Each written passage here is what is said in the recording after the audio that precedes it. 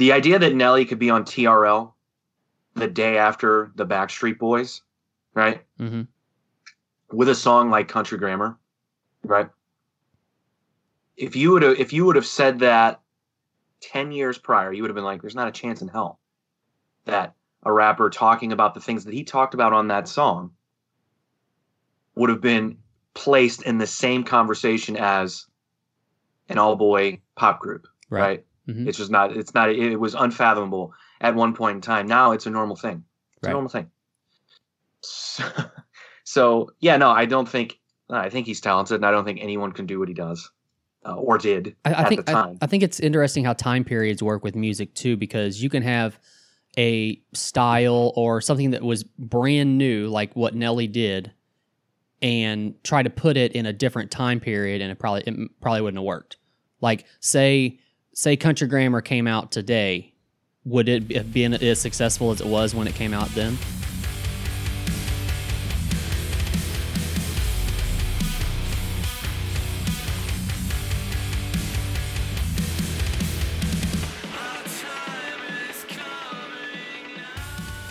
Hey CEP listeners, thank you for checking out this episode of Raised on the Radio from the CEP Network. If you like what you hear, do us a favor and hit that subscribe button and give us that 5-star rating.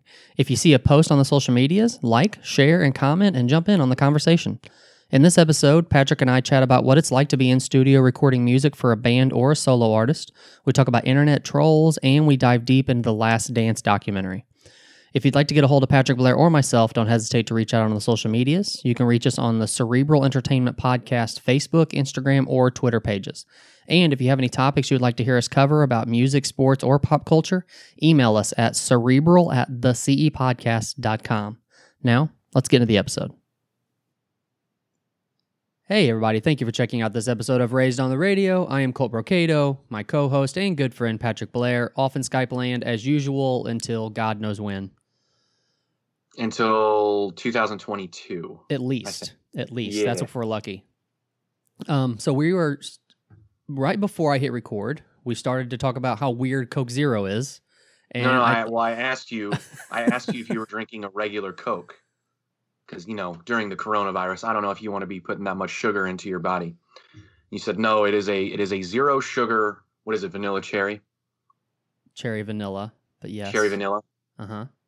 I said, so that's a Coke Zero. You go, no, it's not. It's just a zero sugar. And I go, no, it's a Coke Zero. You're like, no, it's not. I'm like, hey, I'm reading your can. Turn the can around. And then I said, who drinks something and doesn't know what they're putting into their body? Most Exhibit Americans. Exhibit A, right here, this guy. Most Americans. That's true. That's true. But I said Coke Zero is weird. I can't. So I had a weird experience with Coke Zero. Okay. I love, but by the way, let me just say, I love Coca-Cola. I wish I could drink it every day and not be 300 pounds and have diabetes and everything. I love it. Uh-huh. There's nothing better than an ice cold can of Coca-Cola. Doesn't matter what meal I'm having. I have it with breakfast, I have it lunch, dinner, snack, late night, after a run. I don't give a fuck. I love that shit. But I don't drink it because it's terrible for you. But so when Coke Zero arrived, I remember thinking, all right, I'm going to give this a whirl. And I remember out of the can, I was like, oh, it's all right. It's not, it certainly tastes different than Diet Coke. And then I had a bad experience. So I got, get a 12 pack from the store of just regular Coke Zero. And the rim of the cans all smelled like chemicals, like bad. Weird. Like to the point where it was like stinging my nose when I would take a sip. So I was like, what do I do? You can't take them back to the grocery store. They're going to be like, kick rocks, go get another 12 pack and shut up. What do we care? We didn't make the stuff here. And then so ever since then, that's all I think about is that smell. When I see it, like if you put a Coke Zero in front of me, I'll just think of that smell. It'll just, and like, it burned my face. That's I don't weird. know what it was, but every single can, it wasn't just one can of the 12 pack. It was every single can. I don't know what it was. It was very weird. So ever since then, I haven't even touched a Coke Zero. I wonder if that was something that like got on the box when it was in storage or something. I don't know, but I felt like if I kept drinking them, so I'd be dead of cancer of some sort. That's just me. It was weird. It stunk. I mean, like not cleaning chemicals, but like if you ever drive by like a chemical plant, and you get that overwhelming smell. Like it's just that's what it smelled like. But like wafting off of the can, and I was like, okay, I got to throw these away. Right. And I was very sad to throw a perfectly good 12-pack. Well, it wasn't good, but perfectly fresh new 12-pack of Coke Zero into the garbage. But that's where it went. Had you had Coke Zero before that, or was that your first attempt with it? No, I had it before that. Sure, yeah, Okay. absolutely. I didn't like it that much. You know, occasionally I would be in the grocery store, I'd be like, let's give that a shot. I do like carbonation, so that's why I'm on my giant Zevia. Well, I mean, it's not. I wouldn't call it a kick anymore. I'm full blown Zevia now. Like, I'm not gonna go. Yeah, we should. Because I used to drink a lot of I like Diet Coke too, but it's, from what we've been told, it's terrible for you. Right. I was going to say we should reach out to Zevia and try to get them as a sponsor, but Joe Rogan's already mentioned them several times and they don't sponsor him. So, although it'd be a lot cheaper to sponsor us than it would Joe Rogan. You think? Yeah, for sure. Speaking of him, he brought up, so I don't know what show it was. I don't remember what guest it was. It was recent, but he brought up a good point. And again, it's not a groundbreaking point to bring up during this time of crisis, but he brought up a great point that I've heard mentioned by other people, and I think you and I have actually talked about it. Jokingly at the beginning, I was like, hey, you want to avoid COVID, go for a run, eat some broccoli, get healthy. Now, I stand by that, meaning like you should get healthy, you should exercise, you should eat vegetables, right? Yeah, and if you didn't before this, you should now. 100%. Take this as a lesson. Take this as a sign, absolutely. Yeah. But he brought up the point of, during this time, everyone's been pushing fear. We got to be shut down. We can't go back. We can't get back to business, all this stuff. And he goes, no one's ever bothered to talk about their health and the impacts of the virus on your immune system and how you could boost your immune system, how important it is to get sleep, how important it is to not be stressed, and you know, things like exercise and supplementation will help reduce your stress levels dramatically. No one's talking about it. It's not the agenda being pushed. The agenda being pushed is fear, which we know. That's how we live. That's how we do things. We talked about it on the last show. You know, mainstream media pushing a narrative that involves fear and division, but that's a great point. No one's talking about it on a level that would really make some movement. And I think maybe we should. It's not going to happen. You know, Big Pharma would never let anyone talk about the impacts of vitamins and minerals and essential things that your body needs on an everyday basis, but let alone during a pandemic involving a virus like this. No, that would be too easy. Why would you bring that up? But that's a good point. And if you think about it, you know, turn on the news tomorrow. You're not going to hear about it. Right. You're going to hear about ways to prevent the virus. Wear a mask, social distancing, all these things. But you're not going to hear about, hey, by the way, do you supplement? Do you get enough exercise? What is your diet like? And I was just talking to my wife over breakfast for this, and I'm still annoyed by it. And we don't have to go too far down the Corona road. I mean, I'm sure you're tired of it, and I'll be honest, so am I.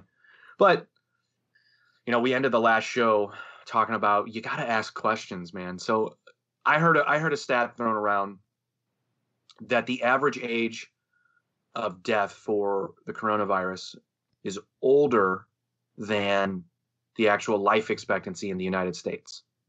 Okay. Whoa. Now look, I've heard that said numerous times by many different people. Right. One of which we were just talking about. And I've not been able to find that data anywhere. I spent a good 35 minutes on the CDC website after I heard that, the WHO's website. I can't find that stat. So I don't know where people are getting it from. So again, you have to ask the question, where is that coming from? Where is that information coming from? What agenda are they pushing with that stat? I find that hard to believe. I really do. Do you know what the stat of, like, what the actual age is? The life expectancy age?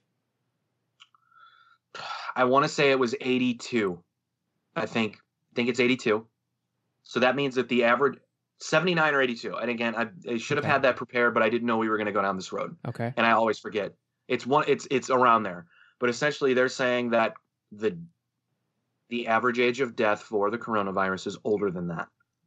Which, man, if that's true, then yeah, we absolutely should be. If we're talking about quarantining people, then we should really extend the age of quarantine to that age group rather than everyone.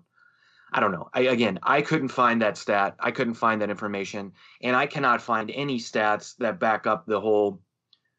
As you know, California's shut down until August or whatever it is. Mm-hmm. I still can't find any stats to back up the idea that the mortality rate in California is 0.03%. Right. I don't know where anyone's getting that information. What is the trusted source? You would think that the CDC and the WHO are the trusted sources, but it's not stated anywhere on their website. So I don't know if there's I don't know. Maybe I'm not reading the fine print. I have no idea. Yeah, but it's those kind of things that push you away from even trying to figure out what the information is, because even the trusted sources, they aren't giving out the information, or even the trusted sources, you don't know if you can trust. Yeah. Well, no, I mean, they're your own trusted sources. When someone says I have trusted sources, no, they're your trusted source. Trusted by whom? Right. Who trusts them? Yeah. But again, all questions that we should be asking, and maybe we are, but we're not necessarily asking them at the right times. I don't know. Again, that whole stat has me going, what? Everything's anecdotal, and as we're talking about that, my wife brought up a coworker of hers that has had 3 family members die due to the coronavirus. One of which is in their 40s, the other in their 60s. Now, again, this is anecdotal evidence of what's going on, but that can't be so limited that the average age of death would be that high, right? I don't know. I don't know what the answers are. I don't know. I mean, yeah, you froze on me. Can you hear me? Back. Yes, no. Yes. Jesus, you're not answering me. Jesus. I think you're having technology. It's like we're Nelly and Ludacris. We have no technology to go through 3 hours of material. Did you look that up, by the way? Yeah, I mean, they were trying to stream and go over old hits, and I don't know. I didn't.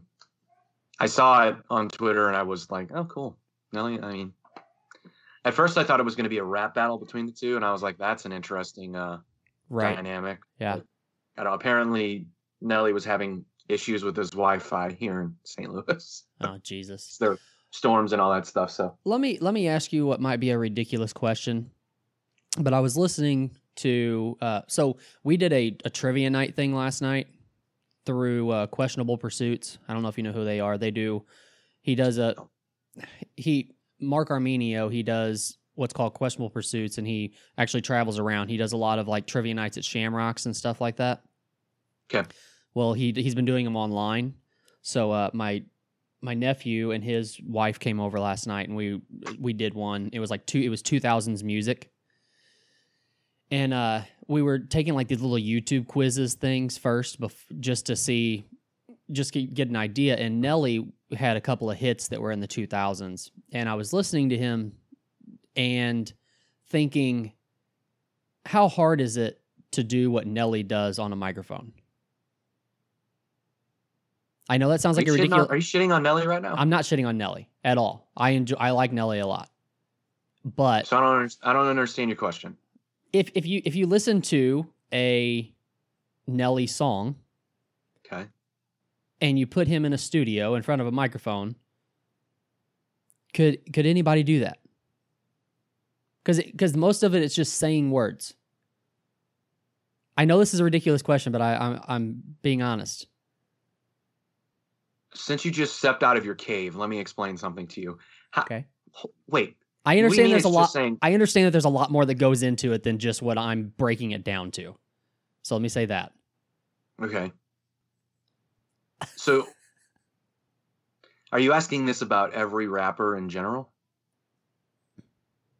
Not really.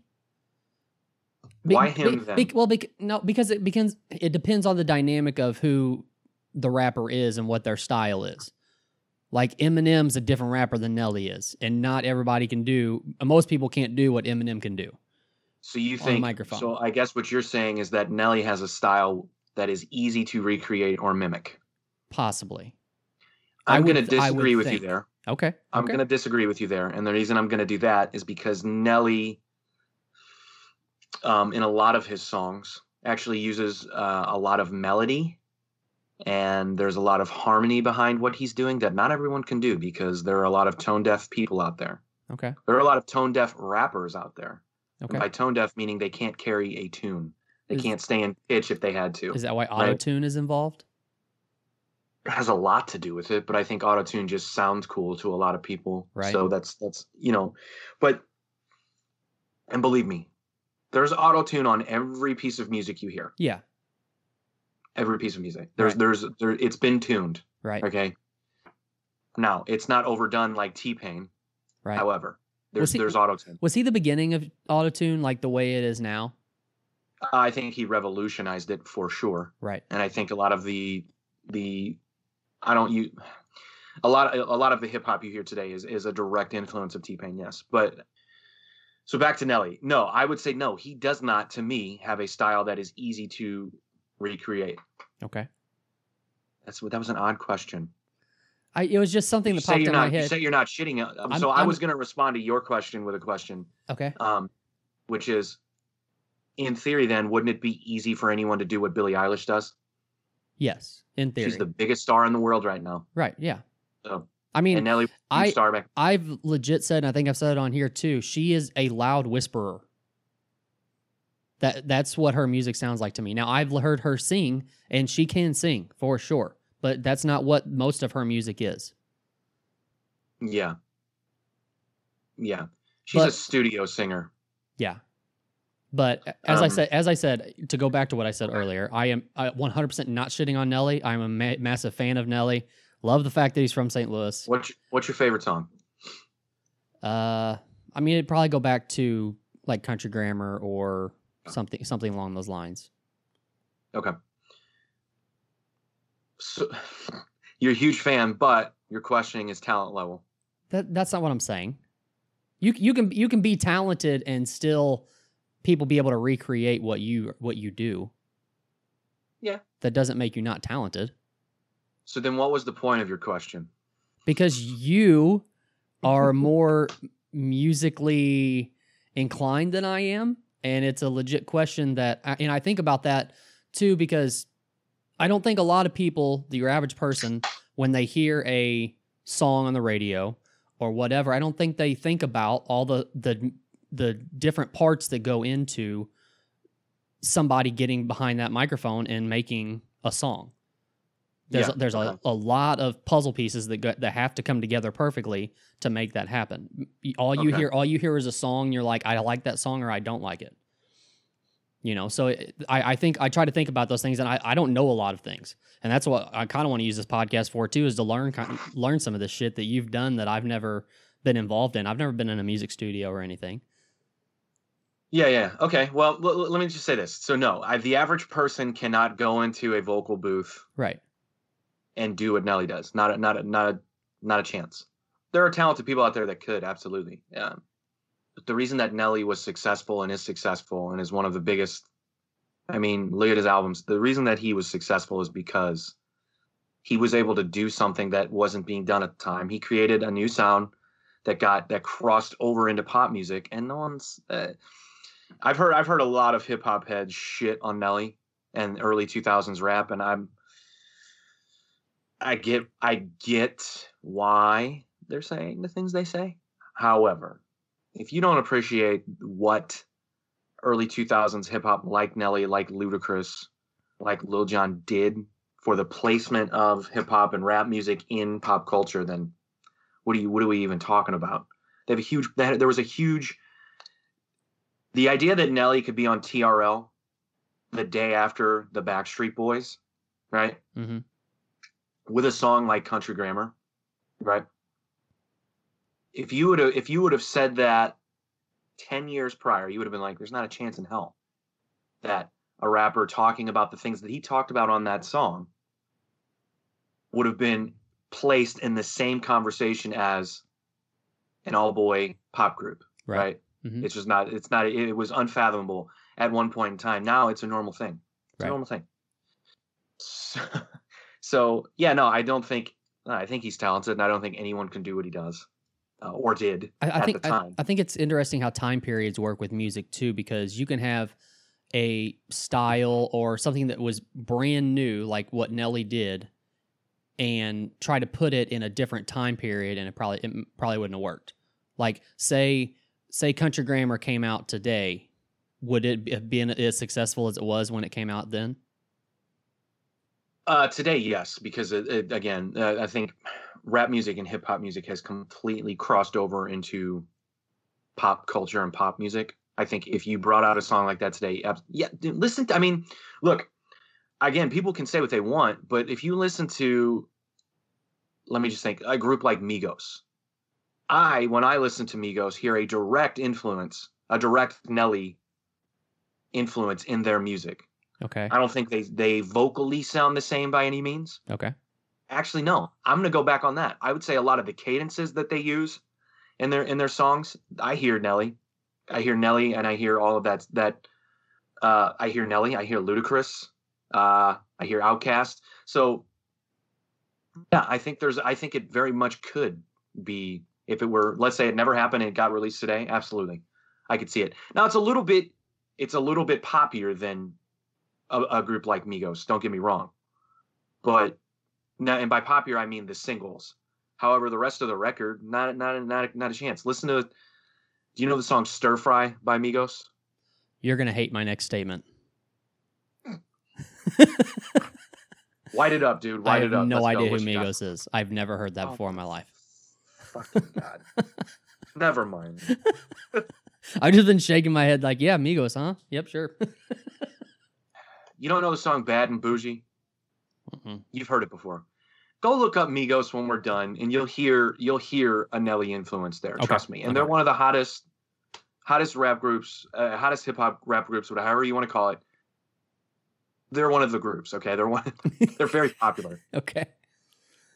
Whew. I won't go on never mind. I was going to go down a road, and you definitely weren't going to know who I was talking about after that. So, again, I hear the influence there. So yeah, I do think he could release an album like Country Grammar today, or a song like EI or something like that, and I could see it blowing up. Absolutely.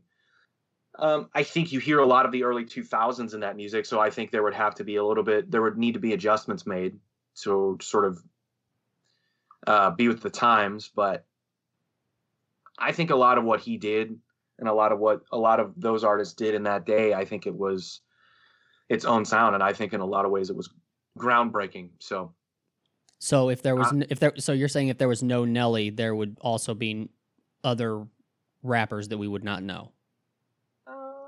Because they took so much from his style. Well, no, I mean, it's hard for me to say that because, there's not a Nelly without the guys that came before him. Right. Right. So it's hard for me to say that. And, things do happen to where, yeah, I think the other thing that I think was really great about Nelly was the production of the music. And I think there were a lot of elements to the music that were very comfortable for the average ear. Okay. A lot of the guitars you heard and a lot of the swing you heard in his music, that's easy for the average ear to sort of latch on to. Right.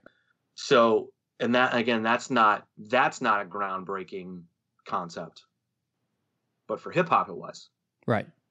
So, yeah, man, I'm very defensive of Nelly here, but. No, it's a good thing. That's what I was kind of hoping for, to be honest with you, because I was coming at it from an ignorant position because I don't know. I'm just going by your average person listening to a song. But also, I'm a little bit deeper than that because I understand a lot of the elements that go into producing and making something like that. Yeah. Well, look, I mean, I'm a huge, as you know, a huge hip hop lover, and I have been since I was a kid, and I never really lost touch with it. And I think one of the most important things for people to do if they're just getting into it or don't really know necessarily, they like some stuff, but again, they ask questions like you asked, like how hard, if they ask, I won't call your question ignorant, but if they ask an ignorant question like how hard is that? All they're doing is just talking. I've heard, that's such an age-old question now, asked by older people, older generations that don't understand it. Well, I'll tell you this. I don't know if you consider that difficult, but in order to make that music, there is a process that has to be embraced. And that the production quality of hip hop and rap music is one of the things that I really love about it. And the thing that I always tell people is like, look, when you're listening to a song, and we won't use Nelly as an example, but just your favorite artist, they had to create that music. And a lot of times people, well, they just stole a sample from an older song and okay, yeah, but that's a process that you have to go through. One of the things that I always say is go look into and find how a guy like DJ Premier made his beats, or DJ Shadow makes a beat, or anybody. I mean, any hip hop producer today, go and find out how they make their beats. There really is a process, and I think it's the same way as crafting a song. You know, if I go behind me and grab a guitar and I start crafting a song together, it's the same to me. And that's one of the things that I've always loved about it. I love the production value behind hip hop and rap music. I think it's great. I actually have on my phone right now, I have instrumental albums purchased and downloaded on my phone that there's no vocals. It's just the beats. And I could get in my car and put those on and I'm completely content. I don't need the vocals. That's what I love about it. I like the idea of creating the music. Right. And when I was bringing up Nelly, I was also, you know, I keep saying that I know there's a lot more that goes into it, but I was really just breaking it down to just him in front of a microphone, not talking about everything that was created outside of what he's putting into the microphone. Does that make sense? Yeah. I still think that's an odd question. I'm sorry. You answered it well, though. But I think he would. So I forget what the question was at this point. Is it easy to do that? I think it was or could anyone do that? How hard is that? What did you say? I guess let's go with how hard was that? I don't know exactly how I worded it. Yeah, I don't think it's easy. No. Okay.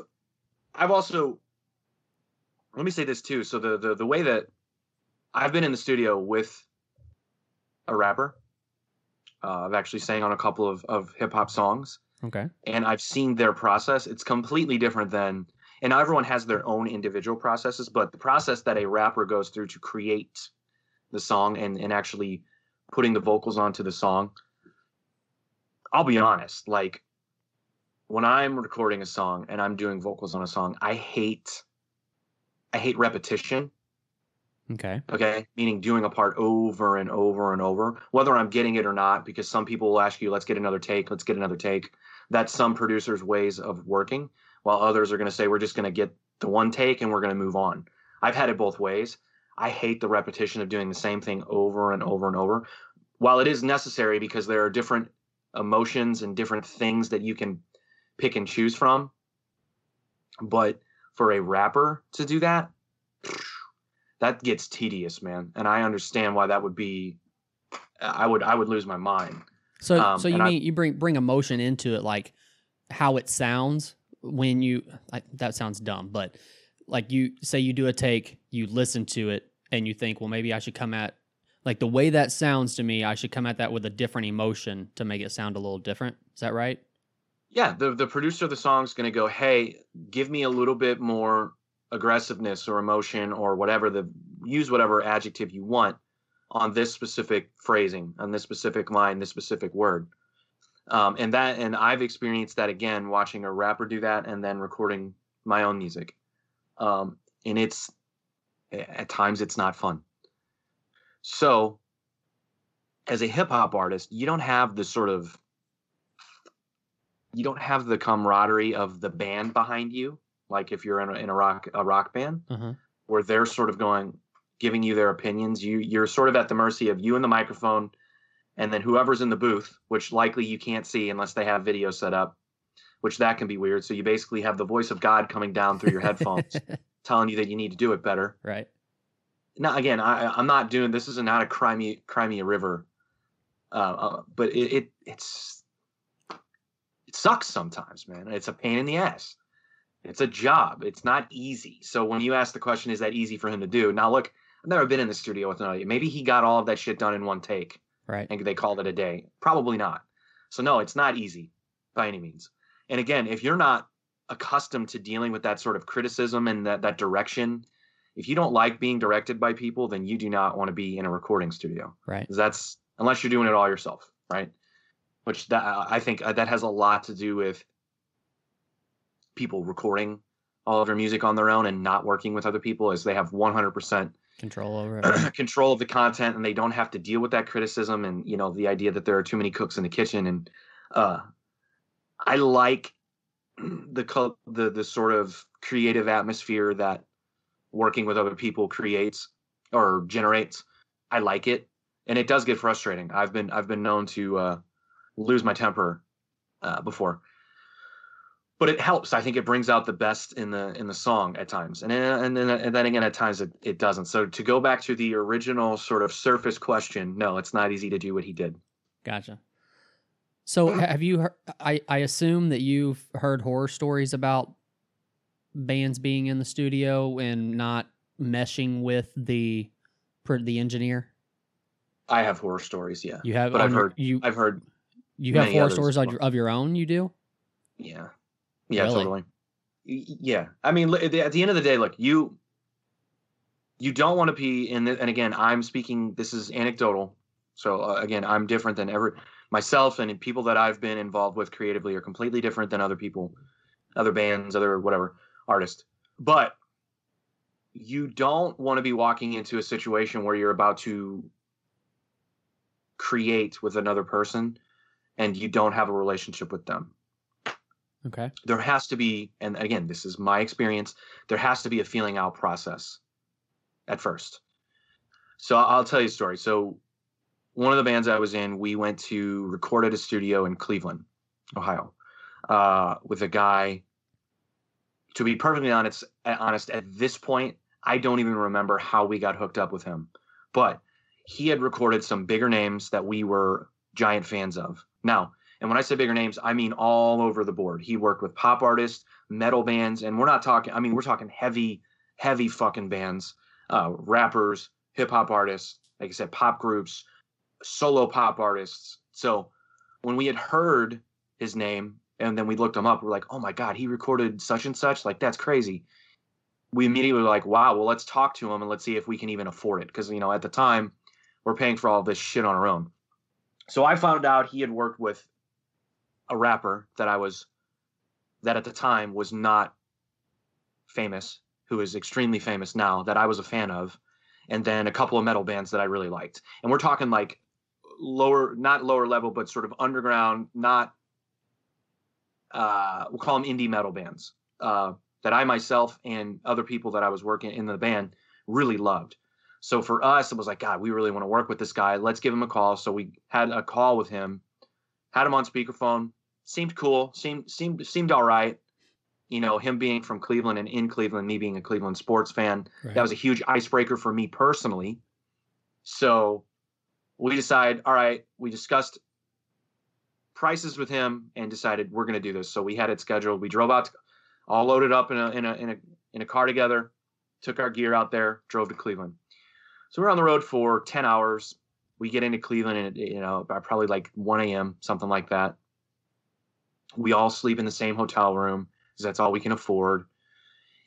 We show up the next day to the studio, and he could not have been any more different than he was on the phone. Not welcoming at all, very confrontational, very short with us. And not to mention, oh, by the way, you're a co-owner of this studio. It's owned by another guy who we didn't even meet. Okay. When the other guy walks in, I go, God, that guy looks fucking familiar. Who is that guy? And so he introduced himself, said his name, and I go, hey man, what's your last name? And he told me his last name. So I Googled him. Oh, come to find out, he was the vocalist for a band that I had seen in concert a couple of times in the early 2000s. Okay, cool. Major label band, major band. And I was like, cool. But he was even less welcoming, was even more short.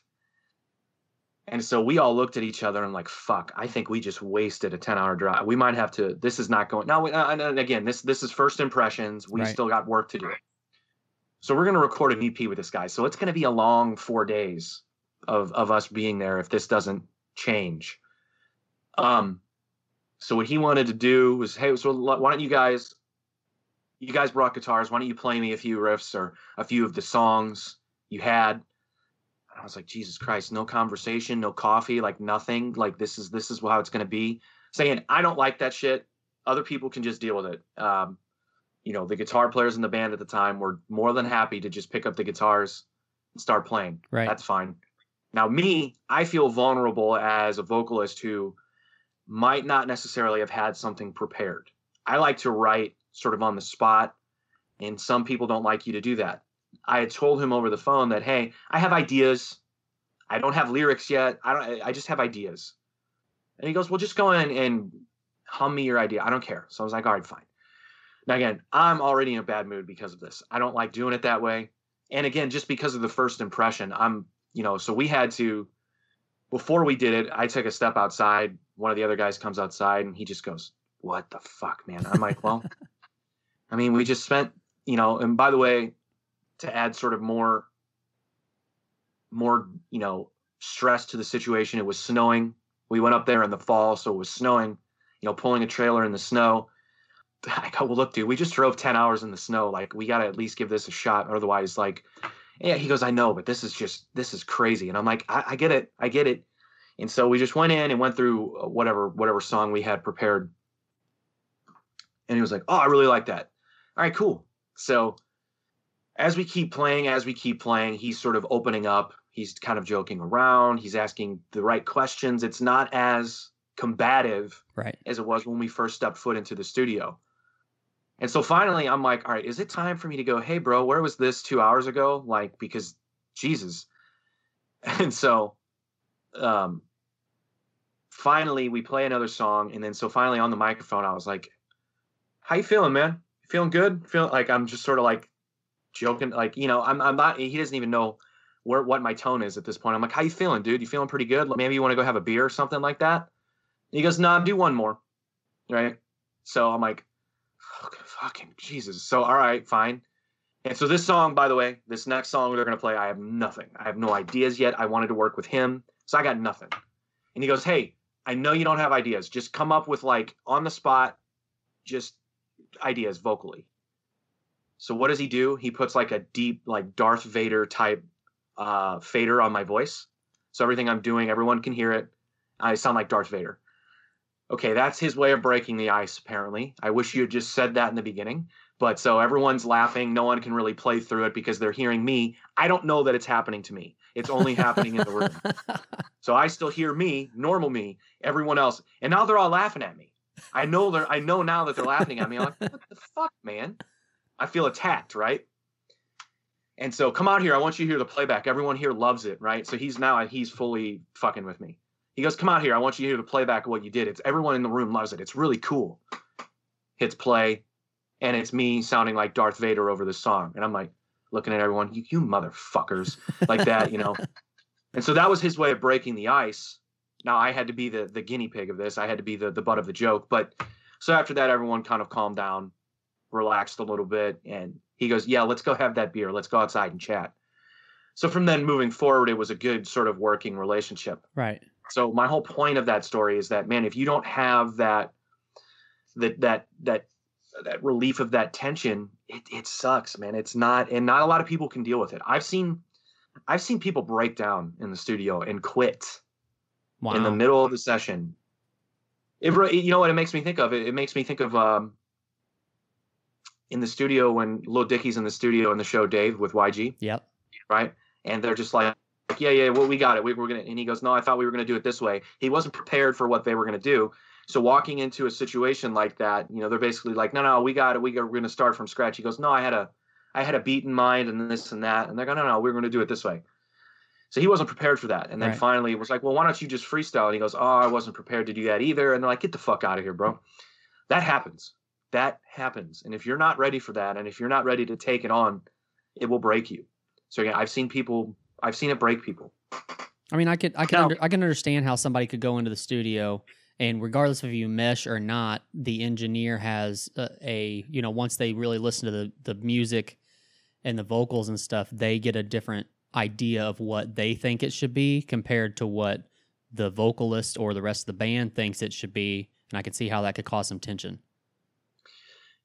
Oh yeah, yeah. Well, again, that's kind of what you sign up for, though. I mean, we knew that we told him we want you to produce us, and for those listening, I'm using air quotes. We want you to produce us. We don't want you to just be an engineer. Right. Now, we want you to produce us because of your previous work. We love your previous work. Now, again, just because we say that doesn't mean it's going to be a fun time. He's going to give you, and we said hurt our feelings. We said hurt our feelings. And again, it's not fun. And there were times during that experience where we all fought with each other. We fought with him. People left the room and didn't come back for 2 hours. That's what the creative process is like. And I'm sure there are people who don't have anything to do with music going, oh, boo-hoo, boo-hoo, but it's stressful, man. At the end of the day, very few times in my life, and I was doing it. I still do it, but I've been writing and creating and recording music, playing music for a long time. I never really looked at it like it was a job, ever. Even though I was put in situations where, okay, you could kind of consider it your job. I never really looked at it as a job because I knew in situations like that, I personally tend to put a lot of pressure on myself. My anxiety can go through the roof. So I knew that in situations like that, I would have a fucking mental breakdown. I knew, because if I already had that added pressure of this is my job going into a situation like that, I could have been one of those people that quit mid session, Thankfully I never did, but so look, I mean, if you do consider it your job, you don't want someone telling you how to do your job. Right. Even if you give them the okay to do so. It sucks sometimes. So yeah, the point of that story is it's difficult to create things like Nelly created if you're in a room with people who are not on board with what you're doing or who are working against you, or that tension has not been sort of relieved yet, and I'm sure, you and I know plenty of people that could give you their sort of either horror stories or stories where it worked out great. When you get in a room with someone and they, and then some people are just easy to work with. There's no need to ease the tension because they're just sweethearts and they're team you. Right. Not everyone's team you. It's not, especially for a guy like that I was talking in that story I was talking about. He's putting his name on it too. So right. He wants the product as well. So have you dealt with any engineers in St. Louis? Have you recorded? You have recorded in St. Louis? Did you ever record anything or deal with Matthew Amelong? Yeah. You did? Uh-huh. Yeah, Matt was easy for me to work with because Matt and I had already had a relationship from playing together since way back in the day. In his original St. Louis band and my sort of original St. Louis band, we played shows together probably once a month. Right? He was in Westcott at the time, yeah. Gotcha. We played, and we all partied together and, so he and I had already had a relationship. So I knew when we went into work with him, it was going to be easy. I called him my vocal soulmate. We just, it wasn't hard to work with him. We never butted heads. It was just easy. Right. And we had a way, again, because we already knew each other and had already experienced the heartache that is being in a local St. Louis band. I think we could commiserate together quite a bit. But yeah, he was easy to work with. I actually really liked working with him, and I think some of the stuff that I did with him is some of my favorite stuff I've ever done. He was really good at what he did. R.I.P. for sure. You ain't kidding. Missed that guy. Yeah, he was. I've never heard anyone say negative things about him working with him. I don't know. Not that I can think of. And even if I did, I wouldn't repeat who it is. And I probably would have said, I don't think you're doing the right things then. I don't think you know Matt. I think you need to go back and give it another shot because he's awesome. And again, you know what? And that's the funny thing you asked that, because all of my experiences with working with people who are based in St. Louis have been completely different than the other. Really? None of them have been the same. None of them have been the same. So going back to when I said that, let's have you do this over and over and over and over. I've only worked with one. So of the four people maybe I've worked with, well, no, it's been more than that. So of all the people, that's only been one occasion where I had to do it that way. Okay. No one else made me do it that way. In fact, they preferred not doing it that way. So yeah, the experience is different in that you really have to decide prior to is, you really want to talk that through and decide, is this going to be for me? Because again, not everyone is equipped equipped for dealing with that working environment, that criticism, that repetitiveness, that sort of, you're gonna kind of work your brain. It's gonna be exhausting on you psychologically and mentally. But yeah, I've dealt with all of it. Thankfully, I never showed my true colors and said my true feelings and walked out crying and quitting. I could see you doing that. No, never. I've been an asshole. Believe me, I've been an asshole. But yeah, and it's, yeah, I don't know. So, quit shitting on Nelly, bro. Fuck's wrong with you? That's my point of all of that. 40 minutes later, dude, quit shitting on Nelly. Jesus. Speaking of shitting on, so I discovered that, and this might make you happy or not so happy. I discovered that we do have a few listeners. Oh, really? Yeah. So let me explain let me paint the scenario for you here. So on our last episode, we ended the episode by talking about Ahmaud Arbery, yep. and racial tensions and feelings and this and that. Uh-huh. So the next day, I go on Twitter and I notice that I have a direct message on Twitter from someone I have no idea who it is. Want to know what it said? If you think you're not racist, you're wrong. That's what it said. Okay. That's what all it said in the DM. Okay. And I go, okay, don't know who this is. Went to the profile. It's an avatar. It's not a picture of anyone. Okay. 17 followers. I'm like, this is a fake account or something. So I go, do I respond to this? Or do I wait and see if they send another message? So I didn't respond. And then a couple hours later, I knew you weren't going to respond to me. And then I think it was like bitch or something like that. Maybe bitch or pussy or coward. Well, something like that, right? Okay. So then I go, you know what? Fine, I'll respond. And I go, well, let me just start off by saying I don't know who you are. Don't know if you know who I am. I don't know where you're coming from on this. But let me just start off by saying that you calling me a racist does not hurt my feelings at all. It doesn't frazzle me in the slightest. So I don't know where you're going with this. That's all I said. And they respond with, I don't like what you said about Black Lives Matter. And then I go, said about Black Lives Matter when? I've never tweeted about Black Lives Matter. Right. Not once. Right. So this isn't. So I go, said about Black Lives Matter when? And he goes, on your shitty podcast. I go, okay. Wow. Okay. All right, cool. Okay. Now we're getting somewhere. And I said, well, I'm not going to get into a back and forth in my DMs with you on Twitter because, to be perfectly honest with you, I have a job and clearly you don't. So let me just say this. I go, what I said is that the words mean nothing to me. The movement means something to me, but the words put together into a sentence and yelled at me mean nothing to me. Because again, you're sort of telling me that at any given time in my life that Black lives didn't matter to me. Okay? That's what those words yelled at me and screamed at me mean to me. That's not the case. They've never not once in my life not mattered. They've always mattered, just like everyone else. But I'm not going to respond to you by saying all lives matter because, again, it's just as an infantile response. It's an infantile response to an infantile statement. Again, they're just words. It's not a movement. Those words aren't a movement. The people behind the idea, that's a movement. And I 100% support them, right? I'm not going to get into a verbal, sparring match with someone who's just screaming Black Lives Matter at me or you're a racist to me. It's not worth my time. Right. It's an easy way out for you. So again, like I'm telling you, like I said at the beginning of the sentence, I'm not going to go back and forth on my DMs with you over this because you're just going to take the easy way out and say either that Black Lives Matter or call me a racist. And I go, if you had really listened to the episode, you'd understand what I was saying.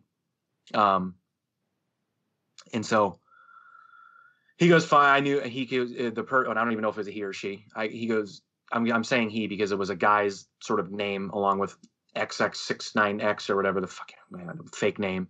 But he said, "Yeah, I knew you weren't going to get into this, so I'll consider this a win or something like that." And I didn't respond. Okay, so later that day, as you know, I've started watching The Last Dance finally. Mm-hmm. Not looking at highlights or reading other people's comments. I've actually started watching it. Love it, by the way. We'll get into that later if you want. But so I tweeted, there was never a time in history when an athlete as important or as beloved as Michael Jordan, no athlete's entire career was based on revenge, redemption, bitterness, spite, quite like Michael Jordan's career. Everything he did in his career was based on, I was upset that person got that, so I'm going to prove that I should have deserved it more. I was upset that I got cut from the high school basketball team, so I'm going to show him at North Carolina. I was upset that I wasn't the number one pick, so I'm going to show him in the pros, right? I was upset that Charles Barkley got the MVP over me, right? So now I'm going to kick his ass in the finals, right? Mm-hmm. All of these things. I mean, and again, that's kind of when I went back to like why I think he looks like he's in such poor health. Can you imagine the amount of stress that you have to absorb and just sort of consume every day when your sole purpose in life is to get revenge or to prove someone wrong every single day of your life? And you know what makes to me, that's how I felt he lived. Yeah, so like a normal person has so much anxiety that you would have to live a life like that. On top of what makes it a million times worse is that you have microphones and cameras put in front of your face constantly asking you the questions about things that you absolutely hate. But how about this too? And this was what I was thinking about, and I'll get back to my original story here with the idiot on Twitter, but how about this too? Everyone in the world was saying he's the best basketball player on earth during that time. Now, he didn't embrace it in a way where he went in front of the press like LeBron did and said, I'm the greatest basketball player in the world. You want to know how he showed that? By being a fucking asshole to you. Dude, that takes so much. I mean, I can't even, that would take so much energy.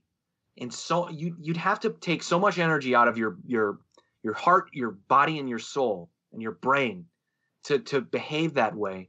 But then also have the added pressure you put on yourself of saying, I know I have to prove them wrong. Not, I know I have to win because it's my job to win basketball games. That's how I get paid. No. I got to prove them wrong. To live every single day like that. Do you remember the scene where the security guard beats him at throwing the coin against the wall? Mm-hmm. How fucking pissed did he look? Now, he was disguising with his like sort of Michael Jordan attitude. Like, I let you have that one. But like, you could tell with every fiber of his being that he wanted to rip that guy's head off, right, or he wanted to play him again. But it had already gone on so long, he wanted to bet him again, right? The fact that guy walked away with Michael Jordan's money just infuriated Michael Jordan to the point where he had to bottle it up. And it was only like $20, I think. $20. Yeah. $20. And then, Will Perdue tells the story about how Michael Jordan and Scottie Pippen and Ron Harper would have $1,000 to $10,000 poker games going on in the back of the plane, and then up at the front of the plane, you have how funny is it? You have all the white guys up at the front of the plane playing blackjack for like $1 a hand. Michael Jordan walks up and says, "Let me get in." And John Paxson goes, "Why the hell would you want to join our game for $1 a hand?" Michael Jordan's response was, "Because I want to have your money in my pocket." Right. Yeah. I want you to know, or you say like, "I want to know what it feels like to have your money in my pocket," or "I want you to know how it feels to have my money." Either way, that's such a savage response to, why do you want to join our silly game, dude? Go back to your like the amount of energy that has to take living like that every single day. It's just, anyway. So I tweeted that about Jordan. And so after that, I tweeted again because I used up all my characters tweeting that. Like I said, can you imagine if there were camera crews following Jackie Robinson around when he broke the color barrier in baseball? I was trying to find another athlete who was sort of basing their entire career off this one thing where I have to prove them all wrong. I think Muhammad Ali did that as well, but I chose Jackie Robinson because he really did do such a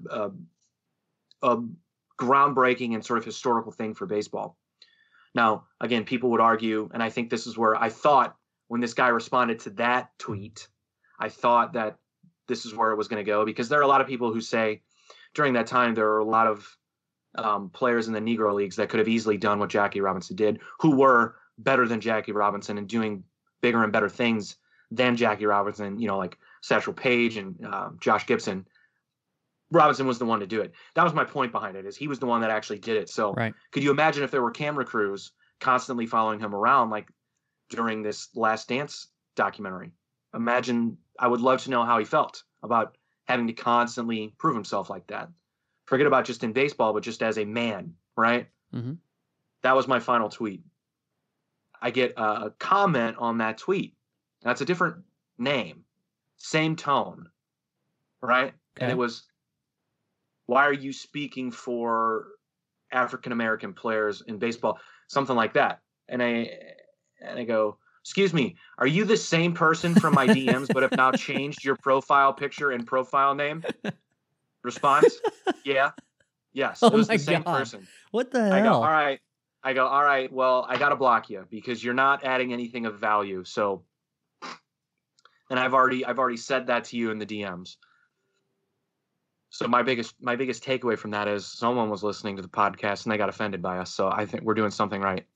So I didn't want to offend you. And I said that at the beginning of that, by the way. Sorry to cut you off. You're fine. With the Ahmaud Arbery stuff, I go, I'm going to try to do this in a way that's not going to offend anyone, because It is not my intention to offend anyone. Right. But I know these conversations, it's impossible to have those kinds of conversations and not offend someone, right? Yeah. And that was the point of our conversation. Go ahead, sorry. So my two takeaways. Number one, my question is, where did he find us? I didn't ask that. Well, I know, and we probably won't know this, but I wonder if it's if he followed a hashtag somewhere on Twitter or on Instagram or something like that. But see, here's the thing. Well, it could have been that, but so the episode before that one, I don't remember what we talked about, but it wasn't anything of the racial dynamic like we discussed. I don't know. I mean, I do post our videos on Twitter, right, with hashtags sort of revolving around what it is we talked about, but I was like, oh, wow. Well, you're doing something right if you get a reaction, whether it's positive or negative or irrational, like it was in this case. Well, I guess the other thing, it had to have been something that you posted. I would imagine, because he's coming back at you personally, not the show. Well, that's what I was thinking about. But you do say at the beginning, you can find us on social media. However, you can't find me on Twitter by searching my name. That's true. You kind of can, but you'd have to do a lot of work. So this person either spent a considerable amount of time to find me, or they've always been. Now, I'll be honest. I do have some trolls of my own that do not like me. I think I've told you about them. So it could have been one of them. Yeah. And they just were bored that day. Right. I have not heard from a troll in a long time, probably because I haven't put out music in a long time. But so that could be the case. That's what I kind of chalked it up to, as one of those idiots. Yeah, but the other thing is too is that we also made it clear that the reason why we're talking about these things is because we feel like it's important that those things are being discussed, regardless 100%. Of what your take on it is, and where you stand on which side of the line. It doesn't matter. People should still be expressing their opinions, and in doing it in a way that I'm still listening. I have my opinions, and I'm going to let you know what that is, but still listening to what the other person has to say, and then trying to find a middle ground somewhere. And if you don't find a middle ground, whoop-de-freaking do. You walk away from each other, and that you know where each other stands on the conversation. Doesn't mean you have to hate each other, and it doesn't mean you have to go into somebody's DMs and call somebody a racist when they clearly didn't say anything racist. It's just it's ridiculous. But that's the woke thing to do right now, is to misconstrue something said and make it a racial issue or call someone a racist, because it's an easy way out. Right. The whole point of us was to have the conversation, and you should be able to have the conversation with anyone in a controlled sort of educational way or an informative way, where you're trying to hear the person out and get not only opinions from the other side, but there could be some facts that you could pull from the other side as well. That, again, they don't necessarily have to change your mind, but at least now you know them, right?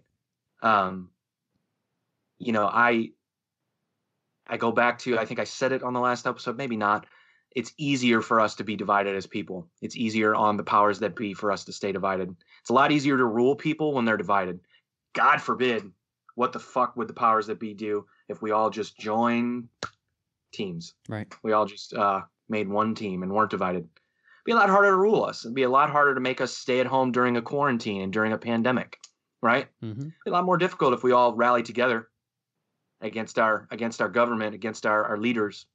But if we're divided, it's a lot easier to keep us in check. Right. So my point is this: the person might not have listened to the full episode or listened to previous episodes or anything like that, right?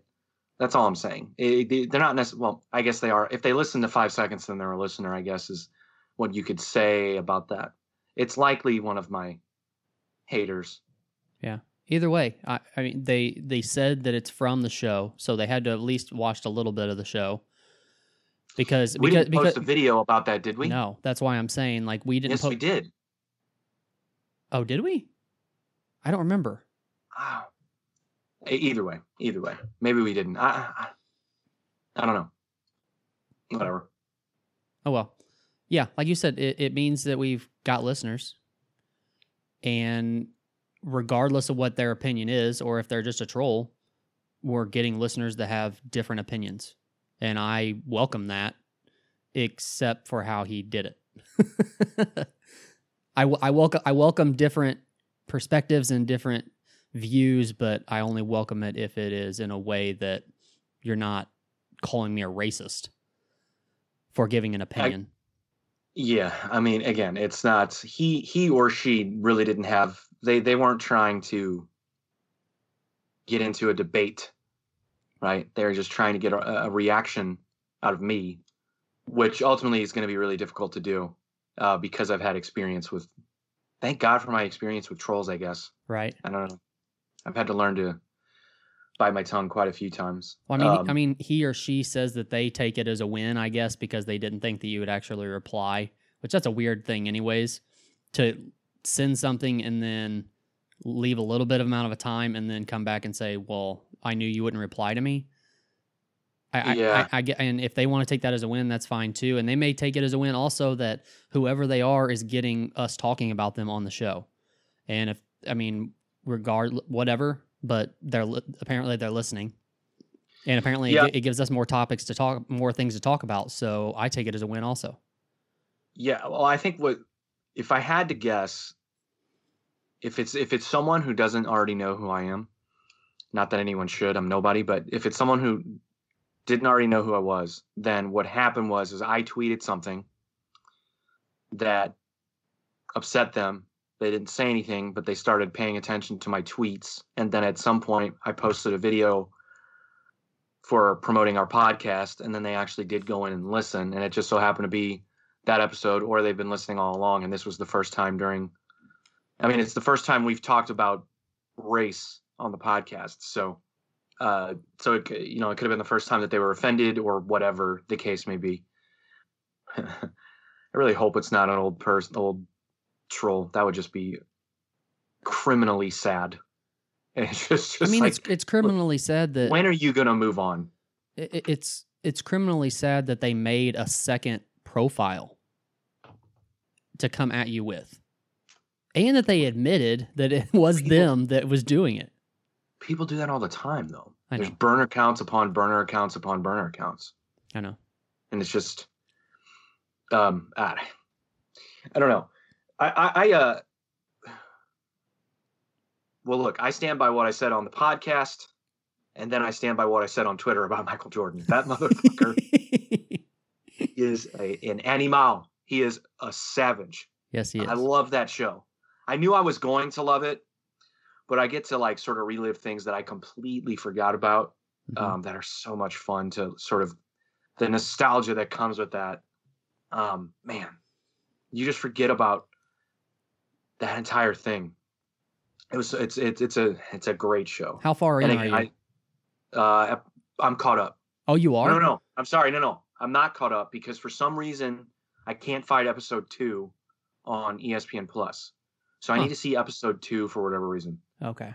I don't know what that's about, but I'm caught up as far as the rest of them go. Yeah. Yeah, man. He was one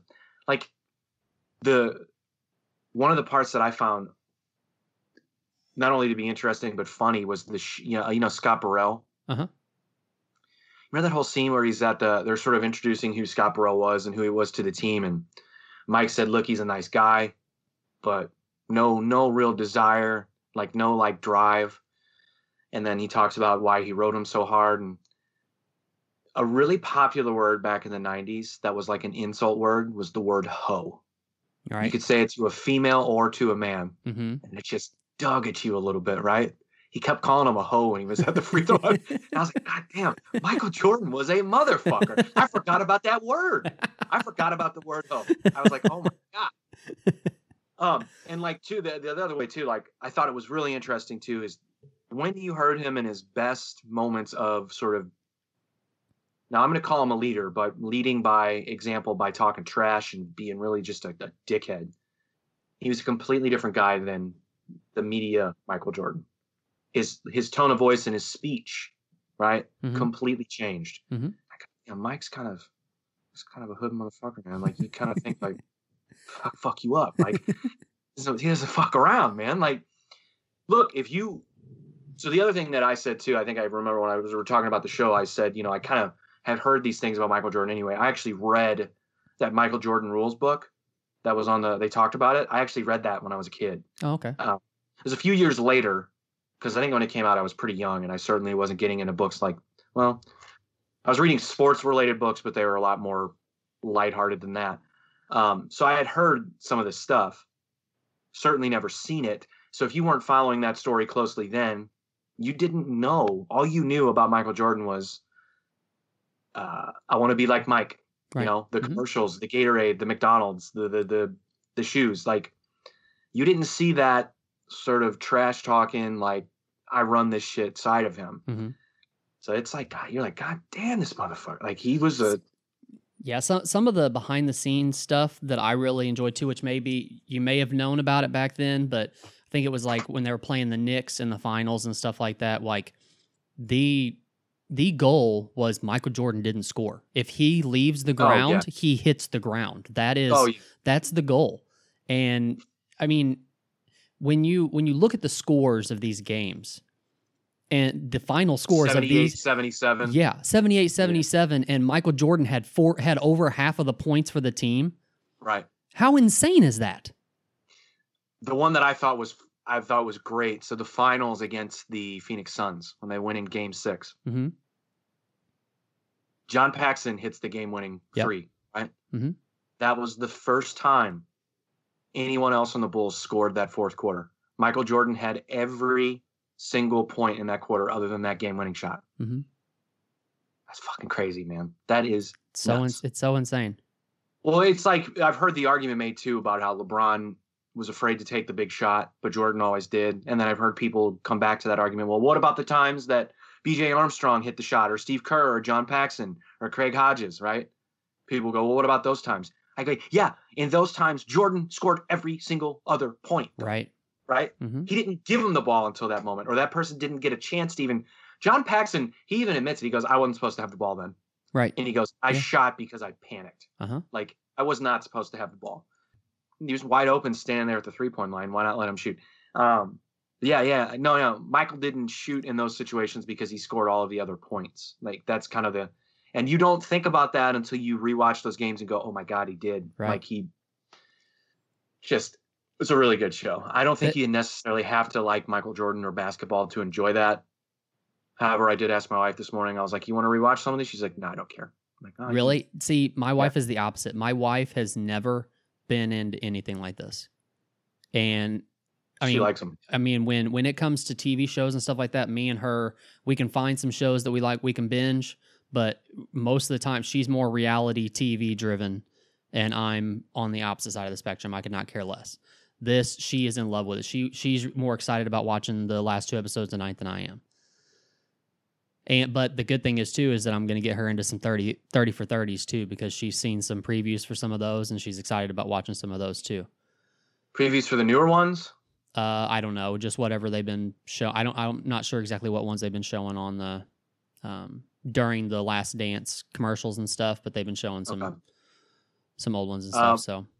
So there are three new ones coming out. There's a Lance Armstrong one. Mm-hmm. There's a Bruce Lee one, and let me tell you something, dude.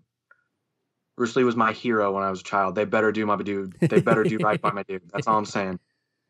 Because Quentin Tarantino did not in Once Upon a Time in Hollywood. We won't get into that. And then I can't remember. I was just, while you were talking, I was trying to remember the third one. It's one that I want to see too. I can't fucking remember what it is.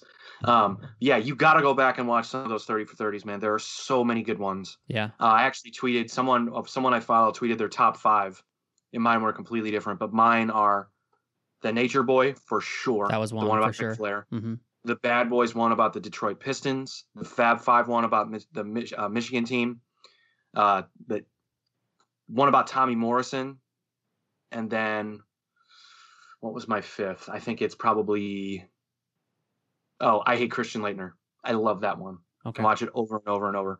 And then, there's the Believe Land one it's special to me because it's about Cleveland sports. But there's so many good ones, man. So many fucking good ones. All of the I brought up the one about Hank Gathers. It's called Guru of Go. You need to go watch that one. I'm telling you, you'll be like, oh my God. Yeah, just there's so many good ones. The one about the 2 Escobars. Do you know what that one's about? Mm-mm. So, do you know the story about when the United States was playing Colombia in the World Cup and Colombia scored in their own goal? I don't think so. So a guy for Colombia, his last name is Escobar, scored. He was the guy that scored the ball in his own goal. Okay.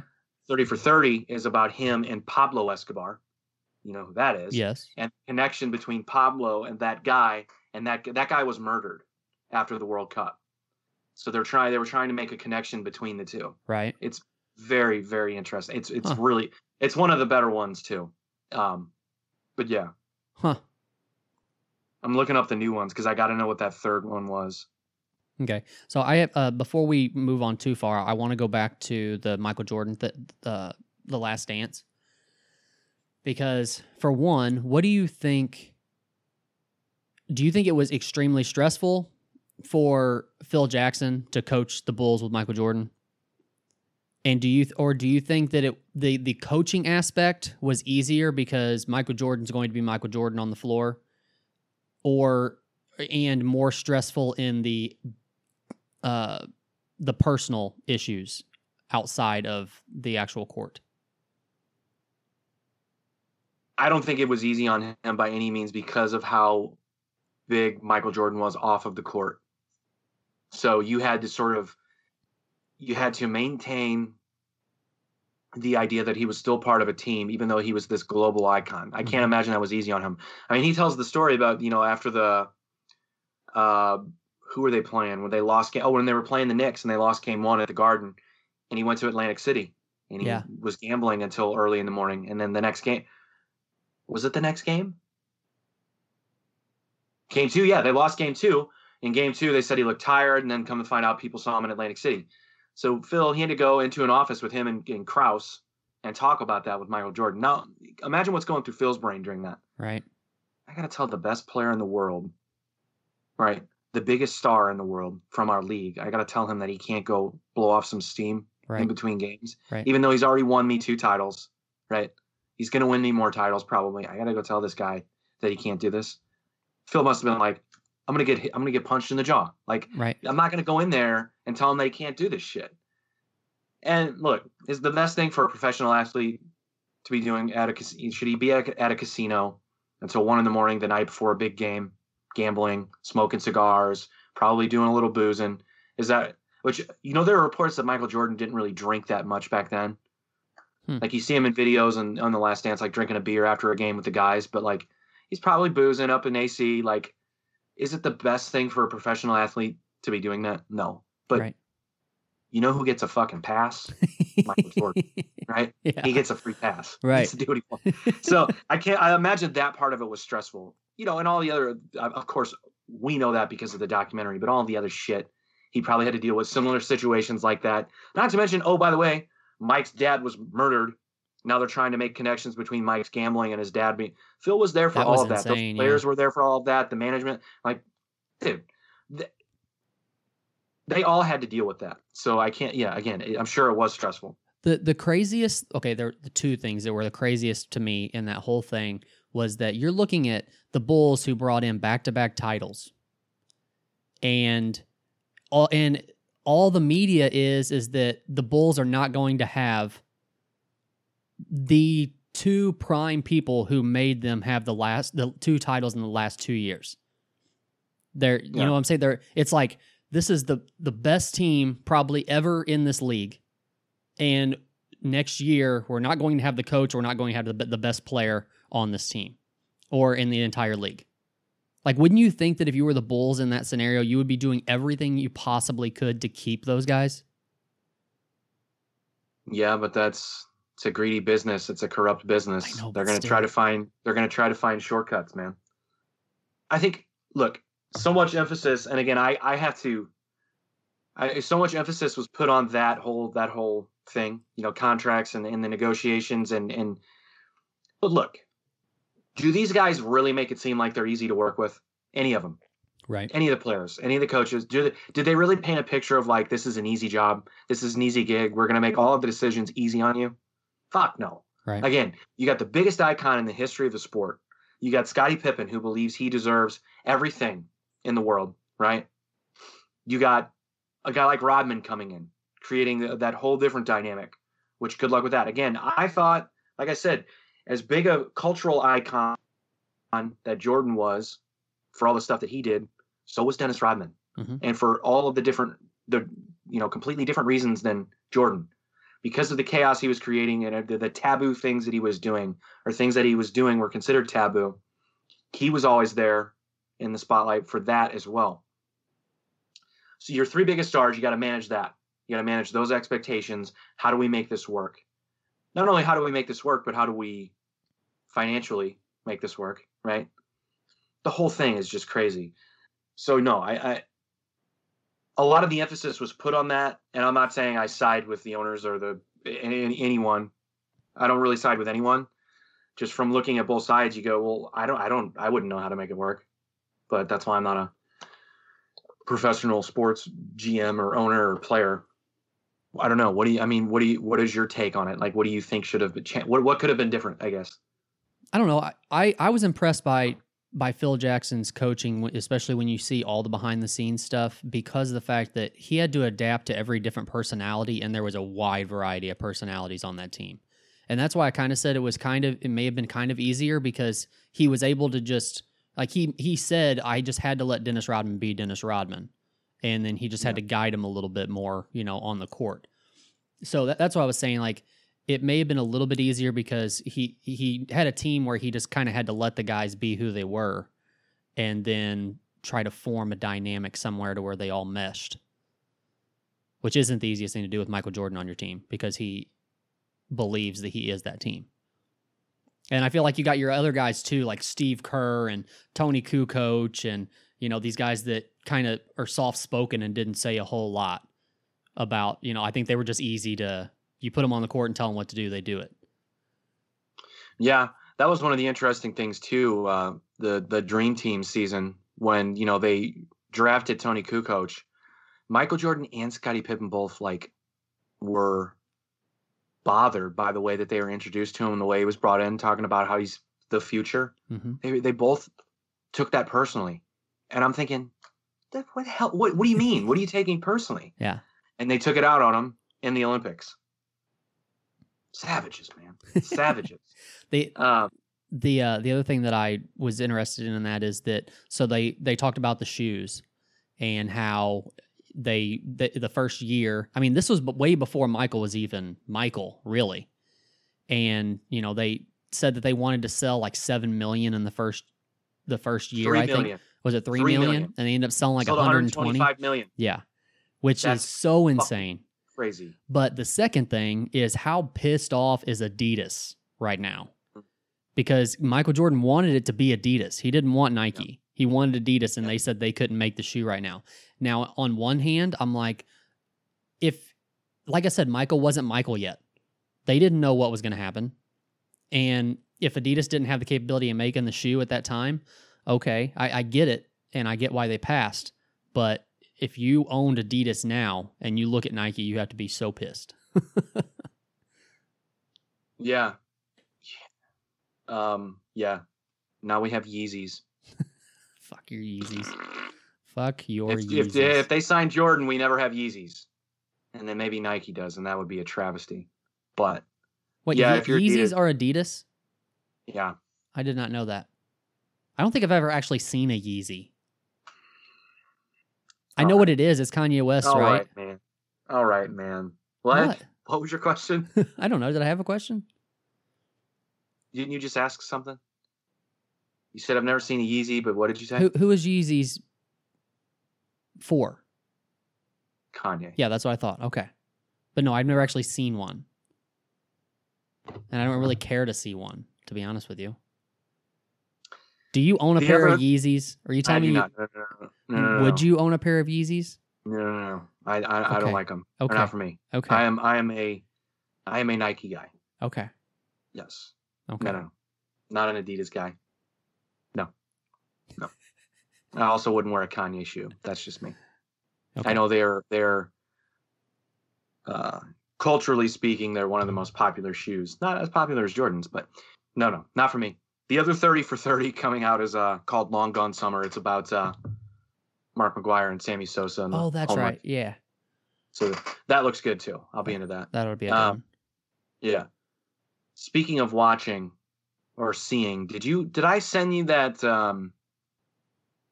I don't think I did, but did I send you the clip of Lil Dicky on the Breakfast Club, like his actual real appearance? Mm-mm. Damn it. Did I send you the freestyle from the show? Damn it. So I rewatched that just because it came up in my feed, and the part where they're asking him, like, are you going to rap today? And, he kind of froze and didn't do well in the situation. Mm-hmm. And then I watched that freestyle again. It's like, yeah, this is the way he wanted it to go. This is the way he wanted it to go. He Michael Jordan'd Charlemagne.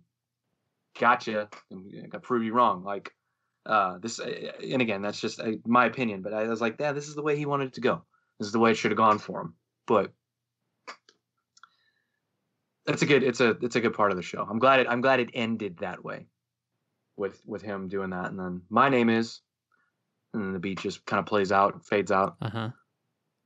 That's a really good part. So back to our original conversation, I think that's a really good part of that show is his producer and him going through the process of making beats, but not making them necessarily for the right people and not getting what he feels he's worth for them. Mm-hmm. Again, that's a process for him that he has to go through. And then there's that scene with him and Trippie Redd where Trippie Redd's like trying to explain to him what he wants and he has no idea what he's talking about. Again, there's that. They just met each other. They've never worked together. They don't know how each other works. That feeling out process that he has to go through. And then he ends up, I'm going on tour with Trippie Redd. Look, man, the dude's a creator. The other dude's a creator. They butted heads, but now they're working together. Like that's real. That part of the show right there, that is as real as it gets. Right. That happens. I would like to in the second season see them do a little more inside the studio work. Whether it's portrayed as what he wanted, how he wanted things to go. Like there are some parts in the show where we've talked about that, or whether it's portrayed as this is actually how things went. It doesn't matter to me. I would just like to see more in the studio stuff. You see a little bit of it, like there's one of the episodes where his girlfriend comes in and all he's doing into the mic is just a sound, just making a sound over and over again, trying to get what you said earlier, like bringing a different emotion to a sound to make it sound the way you want it to. The auto-tune scene. Yeah. So I just that kind of stuff interests me because it's like I said earlier, it's things where the average person doesn't know what happens inside of a studio. All they know is what the finished product sounds like and if they like it or not. Yeah. I would imagine that they don't do more of that because the average viewer of that show doesn't care about. Yeah. I think you're an outlier, man, unfortunately. Wow. I think you're going to see more of the the ridiculousness of the music industry and the relationships and all that stuff that we got to have in our shows. Right. I get it. But maybe not. I mean, maybe it does. I don't know. I mean, if it's semi autobiographical and it's following, if it's anything like the way his career has gone, I would imagine that the next part of the show is that whole sort of blowing up phase. So we get a lot of the Hollywood parties and the ridiculous, sort of things that, whatever, whether they're true or not, it doesn't really matter. I would also like to see them give us, like, do some, I don't know what the word is, but where you callbacks, I guess. I'd like to see them do some kind of callbacks on some of the episodes where they cut things off before they really showed you what happened, like with the Meek Mill thing when he opened up for Meek Mill. Fucking Meek Mill, and we don't know what happened. Right. I would like to think that they did that on purpose, and that they were expecting, like, maybe the second season they do some callbacks, show a few minutes of what led up to that again, and then show how the show went and stuff like that. Well, I mean, this is just me sitting on my couch, not creating a fucking thing, saying that I wish they would do this, but Yeah, I mean, I'd be with that. There's a lot of me that says, in the last episode when he goes through the song for the record label, that whole, I did the show after I exposed myself at the show. Maybe that was the Meek Mill show. Yeah, I don't know. Maybe. I don't know. Either way, I was pissed at the time. I was like, how are you not going to tell us what happened? And you're going to talk about this. Anyway, that follow-up episode to that moment, I was like, kind of losing me a little bit. Yeah. But either way. Yeah. Well, we didn't really get into any UFC talk, although we had planned on it. But the one downside to using my phone for recording video is that it does try to die. So. Is your phone dying? It's about 10% right now. Okay. And I'm afraid if we dive into another rabbit hole, we're gonna end up losing it all. So. We can talk about the UFC this week. Yeah. I think we're going to record during the week next week anyways, so it won't be too outdated. Cool. Hopefully. All right. We are out.